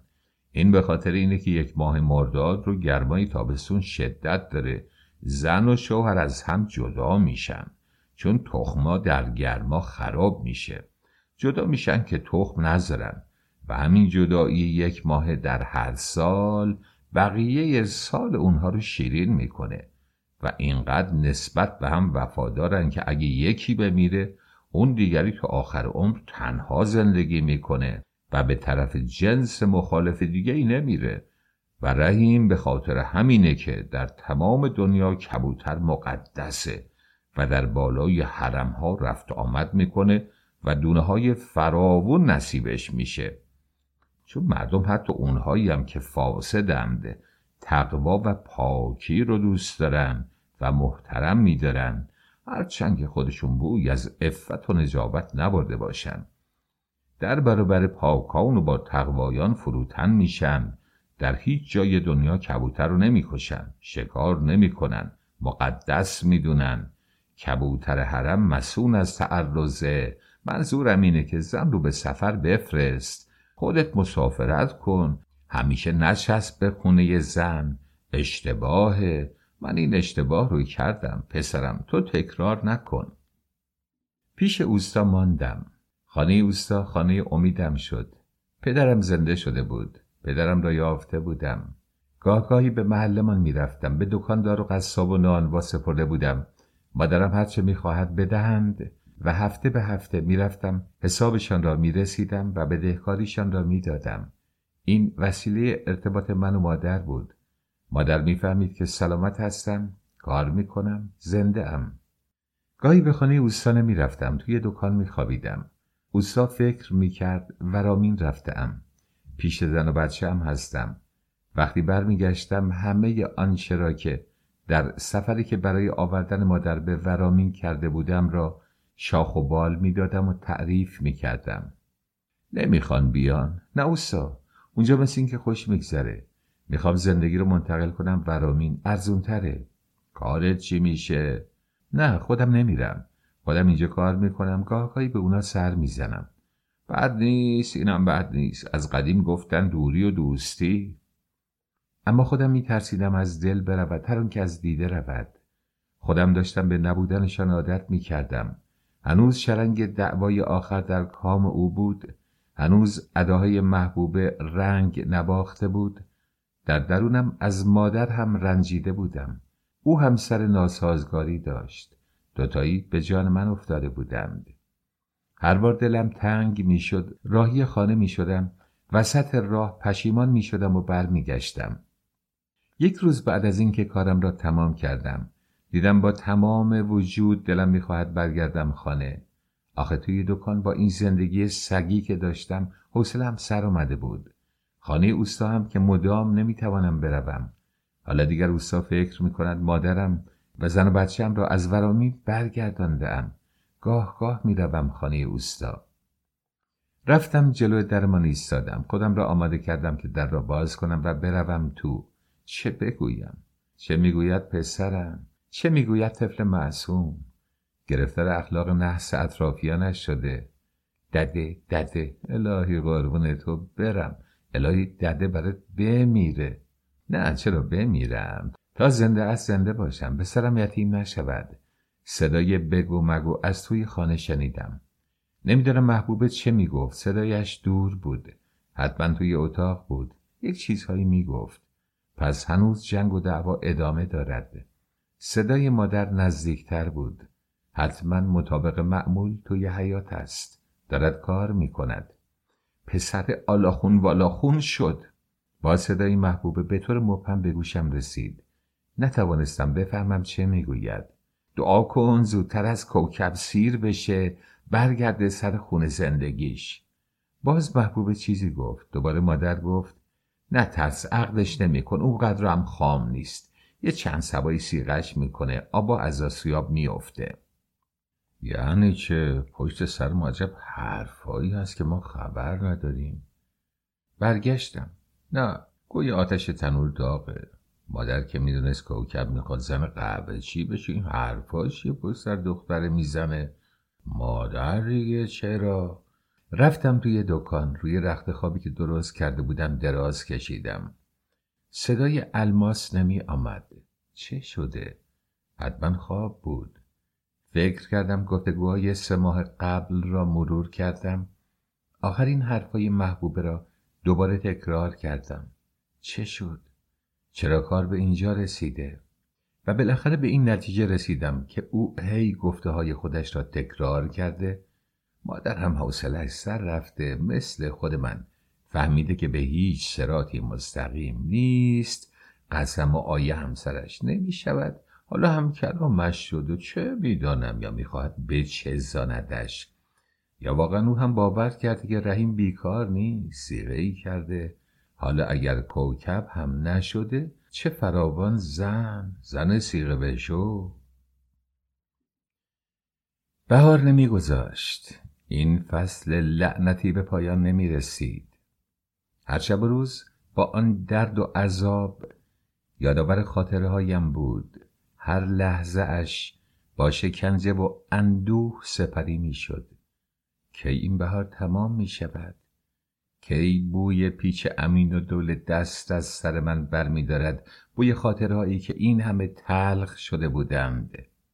خواب می دیدم که توی دکان ایستادم، مشتاق و شیفته. او از راه می رسد با لبخند مهربان و عاشقانه. یک شاخ گل به همراه داشت. دستم را دراز می کنم که بگیرم، اما به من نمی دهد. چرا محبوبه چرا؟ فریاد می کشیدم. التماس می کردم اما فرار می کرد. به سرعت می دوید. از خواب می پریدم. خیس عرق بودم. محبوبه دیگه به من گل نمیده. چرا؟ حتما من لیاقت گل گرفتن رو ندارم. در خواب نداد، اما در بیداری داد و گرفتارم کرد. ای کاش دستم خشک شده بود و اون یک شاخ گل رو نمی گرفتم. رحیم، دیگر صحبت از ای کاش و می کاش نیست. اگر اشتباه کرده ای تمام شده. زنت هست، مادر بچه‌ت هست. بساز. سوختی هم چاره نیست. بسوز. بس که توی دکان کار کرده بودم، خدا را شکر اوضاعم رو به راه بود. رفتم یک جفت کفش خریدم. سر و صورتم را اصلاح کردم. پیراهنم را توی خانه اوستا جا گذاشته بودم. رفتم پیش اوستا. حالش خوب بود. کارهایش را تمام کردم، خریدش را کردم و به طرف خانه پر آوردم. اشرفی و علنگوها را هم توی جیبم گذاشتم. چه باید بکنم؟ چه بگویم؟ کافیست یک لبخند به رویم بزند. مثل آفتابی که همه رطوبت را خشک می کند، همه کینه و گله هایم از بین می روند. در را باز کردم. دلم به شدت می زد. تاپ تاپ. از پله ها بالا رفتم. در اتاق را باز کردم. محبوب نشسته بود. داشت گلدوزی می کرد. سلام. سلام.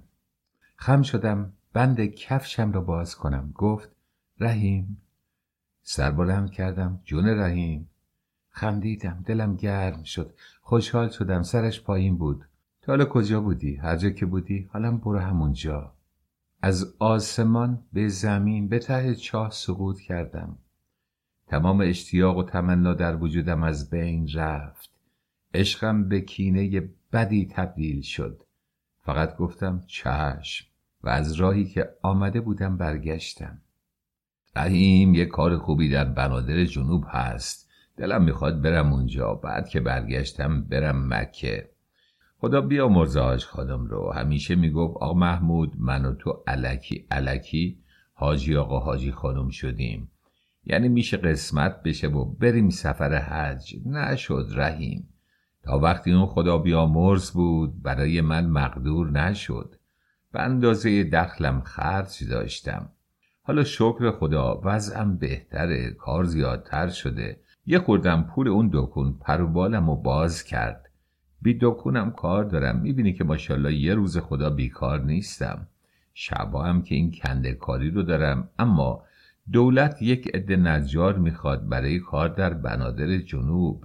میگن دستمزد خوبی هم میدن. میگم تا زور بازو دارم برم اونجا. بعد بیام برم سفر حج. انشالله اوستا. از قدیم گفتن نیت ها را منزل او را. یعنی چی رحیم؟ ترکیه؟ و خندید. اتفاقا هم ترکیه. هارا یعنی هر کجا. اورا یعنی اونجا. یعنی هر کجا نیت کنی اونجا منزل میکنی. حالا نیت حج کردین حتما میرید. صحبت قسمت و همته. چه میدونم رحیم، شاید سفر مرگم باشه. شاید برم همونجا بمیرم که سعادتی عظما. خدا نکنه بمیری دوستا. رحیم بیچاره باز بی کس و کار میشه. رحیم کس و کار آدم خوب خداست. پسرم تو با خدا هستی. من متوجه هستم. چه اون زمان که عزب بودی چه حالا که زن داری. خدا رو شکر. بی یاد خدا نیستی. کس بی کسان خداست. آدمای گناهکار تنها میمونن. اوستا جنوب چه کاریه؟ مهارت زیاد میخواد. میای بریم رحیم؟ نه چه مهارتی. نجار معمولی خواستن. کاری نداره که. تو بهتر از من میتونی. زور بازو داری. اما زن و بچه رو چه میکنی؟ با مادرم هستن. کاری به من ندارن. به پسر خالم هم میسپارم گاهی به اونا سر بزنه. مرد خوبیه. دیگه من نمیدونم. اینا مشکل خودته. اگه میتونی رو به راهشون بکنی بکن بریم. چند روز راجع به این موضوع فکر کردم. چه بکنم؟ اگر نروم چه بکنم؟ بعد از آن همه مدت با آن همه اشتیاق رفتم به خانه. آن چه معامله‌ای بود که با من کرد. اصلا وقت نکردم خم بشوم. صورت پسرم را ببوسم. خودش برای خودش بهتان زده. قهر کرده. هوار کشیده. من بیچاره که هیچ تقصیر ندارم. حق با مادر است. آلا خون بالا خون شدم. آواره شدم. توی دکان از بس خوردم و خوابیدم. شکل دکان شدم. رختم را آنجا میشویم. ظرفم را آنجا میشویم. این اصلا نمیگوید بروم ببینم توی دکان چه خبر است. این همان رحیم است که توی دکان دیگری ولش نمی کرد. حالا رحیم هم مال خودش است. دکان هم مال خودش است. آخر نمیگوید بروم ببینم مرده است یا زنده. کار میکند یا بیکار و ولگرد است. دایه گردن شکسته اش نمیپرسد دختر شوهرت کو؟ نمیگوید دختر شوهرت جوونه. این همه مدت نباید ولش کنی. این نمیفهمد، آن زن گنده که میفهمد. باز پایم شل شد که برگردم خانه. باز میل به زندگی در کنار زن و فرزند و در کنار مادر در من جوشید. اما هر بار جلو رفتم قیافه مثل یخ محبوبه، مثل سنگ گنده ای جلوی پایم سبز شد و پای رفتن را شکست. با خودم کلنجار رفتم، به خودم نهیب زدم. رحیم تو را از خونه بیرون کرد، چجوری میشه؟ اگر خونه تو بود جرأت داشت این کارو بکنه؟ زن جماعت اینجوره. اگر امروز بری و نازشو بکشی پررو میشه. فکر میکنه که اصلا نفهمیدی عذر تو خواست، که مثل سگ از خودش روند. فردا دم تو میگیره از دکونم میندازه بیرون. وفا که نداره. مادر خوب فهمیده، زنها خوب همدیگر رو میشناسن. سیر شده، دلشو زدی. اینا مخلص دل هوسناک خودشون هستن. دیگه به تو میل نمیکنه، هوس بوده، فرو نشست. خودت رو یخ روی آب نکن، مرد باش. یک بار اشتباه کردی، دنبال دلت رفتی، اینطور شد. دل ساب مردت رو سرکوفت بزن. جلوی ضرر رو از هر کجا که بگیری منفعته. بذار تا هر زمان که میخواد تنها بمونه. برو با اوستا برو، هم از اینجا دور شو، هم پول و پله‌ای جور کن. خودت رو از زیر بار ملت و این قوم و قبیله خلاص کن. تو خونه نداری، آواره شدی. اگر خونه مال تو بود جرأت میکرد به تو امر و نهی کنه؟ رفتم بازار زرگرها، اشرفی طلا رو خرد کردم. علنگوها رو هم گرو گذاشتم. همه پول را آوردم دادم به آقا سید صادق، همسایه من. مرد محترمی بود، سقط فروش بود، کاروبارش خوب بود. میدانستم که دستش به دهنش میرسد، محتاج 3 شاهی سنار ما نیست. آقا سید قربون دستت، من میرم جنوب برای کار نجاری. شما فقط هفته ای سری به دکان قصابی، بقالی، نونوایی بزنید. هرچی مادرم خرید کرده و به دهکاره شما به حسابش برسید. خدا شما رو بر محل نگه داره. عمر باقی باشه جبران میکنم. اختیار دادین آقا رحیم، همسایگی ما فوق خویشاوندیه. حضرت فرمود خداوند تبارک و تعالی اونقدر همسایه رو سفارش کرد که فکر کردم دستور خواهد داد که از هم ارث ببرن. راحت باش، تو هم اولاد منی، زن و بچه‌تم به منزله عروس و نوه خودم هستن. برو به سلامت، از هر نظر خیالت جمع باشه. حالا که جوونی برو دنبال کار، بعد پیری میرسه و هزاران درد بی درمون. مدیون شما هستم، اول خدا و بعد به امید شما. خیالت راحت باشه، از جانب من خیالت راحت باشه. حواسم پهلوی اهل و عیال شماست. آقا سید صادق مکسی کرد و سرش را خاراند و گفت ولش کن. چی رو ولش کن آقا سید؟ نگرانم کردید. مسئله‌ای هست؟ از بابت چیزی نگرانی؟ والا رحیم نمیدونم چجوری بگم. ولش کن، برو به سلامت. نگران شدم. چی شده؟ تا نگید نمیرم. والا آقا رحیم، مادر آقا مرزای ما چند بار به من گفته که چی شده؟ دلم فرو ریخت. مدتی بود از خانواده ام خبر نداشتم. خاک بر سرم نکند. ببینم آقا رحیم، خانم شما ناراحتی اعصاب داره؟ ناراحتی اعصاب؟ نه، مگه چی شده؟ بد اخلاقی کرده؟ به کسی فحش داده؟ نه والا، مادر آقا مرتضی میگه مثل این که خیلی ببخشیده، مثل این که از دماغ فیل افتاده، افاده ها و طبق سگا به دورش وق و وق. من گفتم شایدم طفلی تقصیر نداره، مرضی دردی داره. بلا زن جوون چجوری با هیچ کس تا نمی کنه. حتی خانوم من که جایی مادرشه سلامش کرده و جوابشو نداده. چه میگفتم؟ چه جواب میدادم؟ گفتم والا آقا سید داستانش درازه. خانم من دختر شازده بصیرالملکه. این شازده ها رو که میشناسید، از دار دنیا هیچ نداشته باشن افاده رو دارن. خندید، سبک شد. من هم سبک شدم. هم زنم را بالا بردم، هم عذر اخلاق نحسش را خواستم. پس آقا رحیم صحبت خاطرخواهی بود. آها، پس برو به سلامت برگرد. یه شب با خانم بچه ها باید بیای پیش ما و داستان عشق و عاشقیتون رو برامون تعریف کنین. حتما خیلی شیرینه. توی دلم گفتم شیرین بود، حالا چنان تلخ است. چنان متنفر شده ام که حاضر نیستم توی صورت نه خودش نگاه کنم و نه بچه‌ای که زاییده. نخواستیم آقا، نخواستیم. فلان خوردیم عاشق شدیم، با از گلیم خود بیرون گذاشتیم.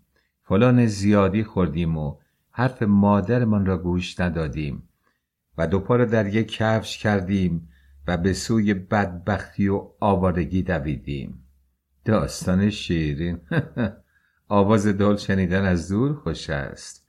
واقعیت زندگی با خیال و رؤیا فرق می کند. غروب آفتاب در کنار دریا دنیای دیگری است. آنهایی که دور از دریا زندگی می کنند، آنهایی که در استانهای مرکزی ایران هستند، از این نعمت محرومند. هزار رنگ به هم آمیخته، سرخ، نارنجی، عنابی، زرد، آبی کبود، هزار رنگ که نام ندارند و آفتاب مثل سلطانی فاتح در میان این رنگ ها با جلا و جبروت، با طمأنینه و متانت ذره ذره پشت پرده شبستان می رود. دل نداری لحظه ای چشم از این منظره برداری؟ دوست داری زندگی در همان لحظه پایان پیدا کند، این تصویر در چشمان تو جاودان بماند. باد ملایمی موجهای کوچکی همچون چین و شکن دامن پرچین به وجود می آورد. یکی به یکی دیگر می خورد و دوتایی با هم فرو می روند. کجا؟ زیر آب. برای چه؟ نمیدانم. شب جمعه بود، غروب پنجشنبه. همه کارگرانی که آن نزدیکی ها خانه داشتند زودتر از غروب آفتاب اسکله را ترک می کردند. من و اوستا توی چادر زندگی می کردیم. همه فکر می کردند پدر و پسریم. رشته های محبت محکمتر از علایق خانوادگی ما را به هم وصل کرده بود. هر دو دردمند بودیم و این درد مشترک بود که یگانه‌مان کرده بود. شب‌های جمعه اوستا نماز جعفر طیار می‌خواند. بیرون چادر روی شنها سجاده‌اش را پهن می‌کرد و زیر آسمان کبود با خداوند راز و نیاز می‌کرد. تسبیح می‌زد و به تک تک مردگانی که می‌شناخت فاتحه می‌خواند. رحیم، اول تسبیح و آخر تسبیح فاتحه ی حاج خانومه. شب جمعه روحا آزاد میشن. حتما دوروبر منه، وجودشو احساس میکنم. میفهمم که حجاب ها رو از جلوی چشش برداشتن و حقایق و فهمیده. سائل فاتحه است، میاد براش نثار میکنم و میره. نماز اوستا طول میکشید و من ساکت و صامت پشت سرش می نشستم و به غروب آفتاب نظاره می کردم. به زندگیم که پشت سر گذاشته بودم، به زنم که او هم برای من مرده بود. وقتی عشق نیست زندگی مرگ است. حالا چه می کند؟ آیا این همه مدت سراغی از من گرفته؟ اگر می گرفت می فهمیدم. بچه ها می روند و می آیند. برای سید آقا پول می فرستم. لااقل می گفت که زنت یک سلام خشک و خالی برایت فرستاده. السلام علیکم و رحمت الله و برکاته. چیه رحیم، باز تو فکری؟ میخوای برگرد؟ میخوای برو سری به خونت بزن؟ دلنگرانی، قصه میخوری؟ برو سری بزن بیا. نه اوسا، هیچ نگرانی ندارم. مادرم هست، آقا سید هست، پدر مادر خودشم هستم، دایی همیشه میاد و میره. هیچ نگران نیستم. پس چی، دلت براشون تنگ شده؟ خب حق داری جوون، حق داری. دلم تنگ شده بود.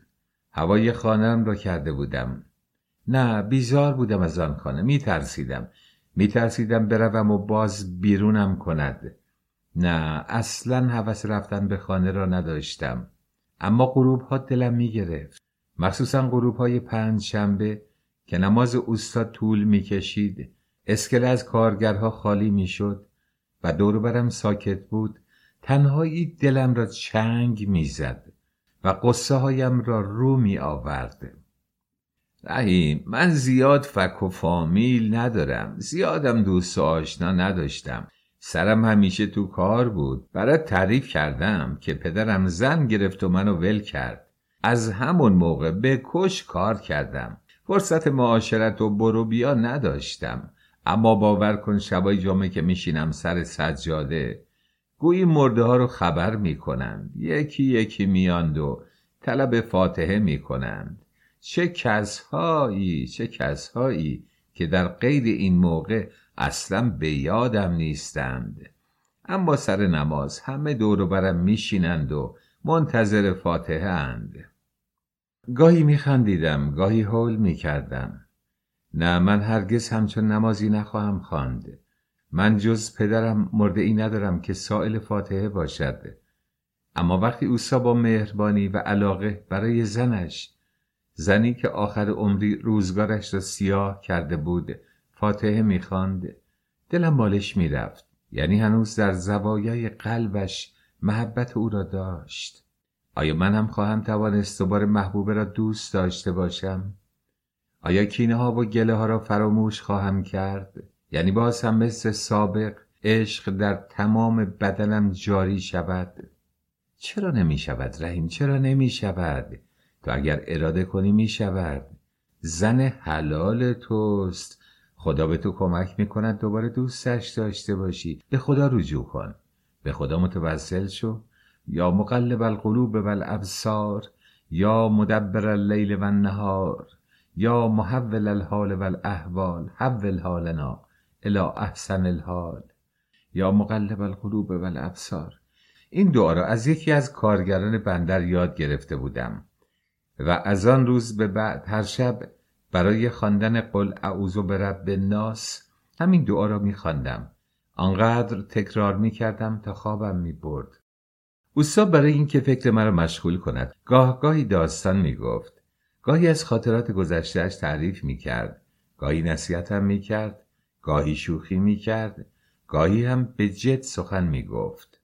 رحیم، میگن وقتی کریم خان زن در شیراز بازار وکیل رو میساخت، هر از گاهی برای سرکشی میرفت و از نزدیک کارا رو نظاره میکرد. در چندمین رفت و آمدی که داشت، کارگر بنای جوونی نظرش رو جلب کرد. دیوار بازار بلند شده بود و بنا اون بالا می نشست و با صدای بلند آواز می خوند، بی اون که متوجه کسی بشه. سرش به کار خودش گرم بود. اون زمان که این وسایل تازه نبود که عمل از اون پایین آجر رو پرت می کرد و بنا اون بالا بی آنکه آجر رو نگاه کنه دست دراز می کرد و آجر رو می گرفت و روی کار می گذاشت و دوباره دستش رو برای گرفتن آجر دیگه دراز می کرد. وکیل رعایا مدتی می ایستاد و تماشا می کرد و تحسین می کرد و به اطرافیان می گفت که عجب بنای ماهریه. روزی یکی از همراهان که پیرمرد دنیا دیده‌ای بود گفت، جناب وکیل، بنا زیاد ماهر نیست، زن خوبی داره. کریم خان به شدت تعجب کرد. یعنی چه؟ اوستای بنا رو دیوار، زنش تو خونه چه ارتباطی به مهارت اون داره؟ پیرمرد گفت، جناب وکیل، این بنا به زنش پشت گرمه. این قدرت عشق زنشه که اون رو بر بالای بلندترین دیوار استوار کرده و در عالم خوشی فرو رفته و با علاقه کارش رو انجام میده. کریم خان باور نکرد و پیرمرد از اون اجازه گرفت که فرصت بده تا بهش ثابت کنه که اون چه که میگه عین حقیقته. پیرمرد زنی دورگرد و مأمور کرد که زیر پای زن جوون اوستای بنا بشینه و از راه به درش کنه. پیر زن به بهانه فروش خرت و پرت راه به خونه اوستای بنا پیدا کرد. زن جوون رو دید آشنا شد. به مرور رفت و آمدش زیاد شد و کم کم صحبتها از خرید و فروش و به صحبتهای خصوصی مبدل شد. پیرزن به زن اوستای بنا باوروند که با این همه حسن و جمال و این قد و قواره و یال و کوپال و این چشم و ابرو و عشوه و غمزه حیف زنی بنای معمولی شده، اون لایق وکیل الرعایاست، اون لایق شاه و وزیره. زن جوون باور کرد، گول خورد و نسبت به شوهرش نامهربون شد، سرسنگین شد. نامهربانی آغاز کرد و بهانه جویی کرد و بهشت زندگی را تبدیل به جهنم کرد. اوستای بنا وا رفت، بیچاره شد. آسمون زندگیش تیره و تار شد. عشقش غروب کرد. زنش بدعنق شد و آسمان گرم حیاتشون سرد و افسرده شد. پیرمرد با تجربه وکیل الرعایا رو برای سرکشی به بازار برد. دیوار دیگر بازار ساخته میشد. نصف اولی کوتاه‌تر از اولی. اوستای بنا بی صدا و مغموم بر بالای دیوار کوتاه با بیحالی کار میکرد و مدام سر عمل فریاد میزد: آجر رو بد میندازی، کج میندازی، شل میندازی. و آجرها یکی به یکی به زمین برمیگشتن و میشکستن. وکیل مدتی نگاه کرد و بی اندازه ملول شد. پیرمرد تعریف کرد که چه بر سر اوستای بنا اومده که مرغ خوش آواز لال شده و مهارتش از بین رفته. آن شب تا مدتی از شب گذشته نتوانستم بخوابم. آیا دایه خانم هم همین معامله را با ما می کند؟ آیا اوست که محبوبه را نسبت به من سرد می کند؟ نکند پدرش نقشه کشیده طلاق دخترش را بگیرد؟ کاکامراد را همه توی بندر می شناختیم. بعضی ها او را مجنون صدا می کردند. واقعا مجنون بود. عاشق زنش بود. وقتی از نرگس خاتون صحبت می کرد گویی در پرده ای از لذت و افتخار پیچیده بود. تمام شب و روزش وصف عشق و عاشقیش بود. به همه می گفت. همه داستانش را می دانستیم. در یک شب مهتابی وقتی ماه از زیر ابر گاه می آمد و گاه پنهان می شد، با الاغ نرگس خاتون را فرار دادم. همه یک قبیله خواب بودند. هیچ کس دنبال ما نکرد و الاغ چه خوب می دانست که آهسته قدم بردارد و آن راه پر از شادی و شعف را طولانی کند. تمام قرار و مدارهای من را روی الاغ تجدید کردیم. هجلگاهی با عظمت بر روی الاغ بستیم که هنوز پابرجاست. چند تا بچه داری کاکا مراد؟ 8 تا. یکی از یکی بهتر، یکی از یکی خوشگلتر. بزرگیش خونه شوهره، کوچکترینش تو قنداق قاه قاه میخنده. کاکا مراد در طول مدتی که بندر بودیم هر ماه یک بار میرفت پیش زن و فرزندانش و تمام ماه سرشار از شادی و عشق بود. نزدیک به آخر ماه پرواز میکرد. هر کار مشکلی را با دل و جان انجام میداد. خستگی نمیفهمید، غم نداشت. گرمای محبت زنش خون را در رگهایش به جریان انداخته بود و سرزنده بود. گاهی فکر میکردم شاید حق با مادرم بود که گفت اگه چند بچه بغل محبوبه میذاشتی اینقدر پاپی تو نبود، سرش به کار بچه ها بود و کمتر دنبال بهانه میگشت. و بالاخره اگر به خونه برگشتم از برکت وجود کاکامراد بود که همه من را به زن و زندگی علاقمند میکرد. شب بود که به شهر رسیدم و تا خانه با پای پیاده مدتی طول کشید که برسم. وقتی رسیدم موقع خواب بود. الماس خوابیده بود. این بار بی آنکه حرفی بزنم الماس را بوسیدم. مادر شکسته شده بود، اما محبوب معلوم بود که ککش هم نگزیده بود. من زیر آفتاب جنوب سیاه شده بودم، لاغر شده بودم. فکر میکنم 10 سال پیرتر از سنم شده بودم. بعد از این همه مدت حتی آغاز سخن مشکل بود. چه بگویم؟ چگونه صحبت را شروع کنم؟ مادر بلند شد برود بخوابد. الماس را هم بغل کرد برد. تنها شدیم. نگاهش کردم. نگاهم نکرد. باز هم داشت گلدوزی میکرد. الهی روی قبر من گل بدوزی. آخه این همه گلدوزی چه فایده ای داره؟ محبوب جون هنوز خوشگلی یا؟ ساکت بود. نه حرف میزد نه نگاهم میکرد. مدتی نگاهش کردم. هنوز میتوانستم مثل کاکا مراد باشم. دوستش داشته باشم. دوباره شروع کنم، اما قیافه اخمالودش خشکم کرد. پسم زد. دلگیریش از چه بود؟ فکر میکرد که من دارم با کوکب خوش میگذرانم. آخ که زنها چقدر احمقند. گفتم. سیغش رو پس خوندم. دلت خنک شد؟ کدام سیغه کدام زن؟ پدرم زیر آفتاب بندر در آمده بود. هرچه در آوردم کف دست آقا سید صادق ریختم. این زن عزیز هیچ به روی خودش نمی آورد که آخر پول گوشت و نان و بنشن از کجا می آید؟ قصاب و بقال خیرات پدرش را نسیه می دهند. اصلا ممنون نیست که هیچ. یک پرتونی میشم هم باقی است. چه باید بکنم خدایا؟ از در به دری خسته شدم. دلم میخواهد سر خانه زندگیم باشم، کنار بچه‌ام باشم، کنار مادرم باشم. زنم را میخواهم. خزیدم به طرفش. دستم را گذاشتم روی شانه‌اش و زیر گوشش زمزمه کردم. دل میرود ز دستم صاحب دلان خدا را. این شاه بیت معجزه‌گر زندگیم بود.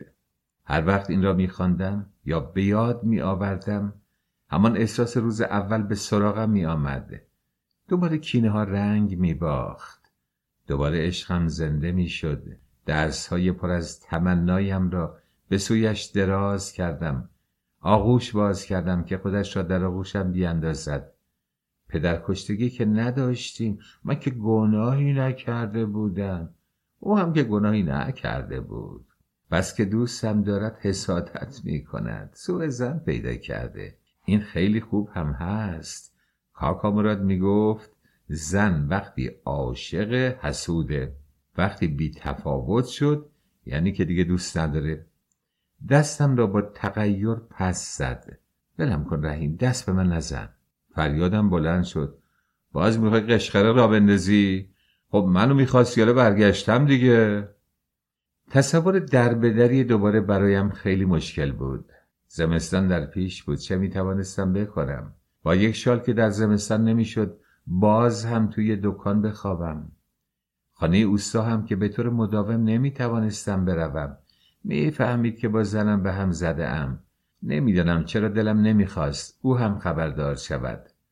اصلا دلم نمیخواست احدی بداند که با زنم قهرم. از خانه ام فراریم.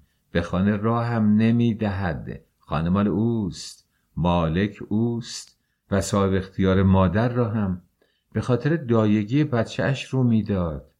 اگر تنبل نبود او را هم بیرون میکرد. مدتی ساکت نشستم. سرش پایین بود.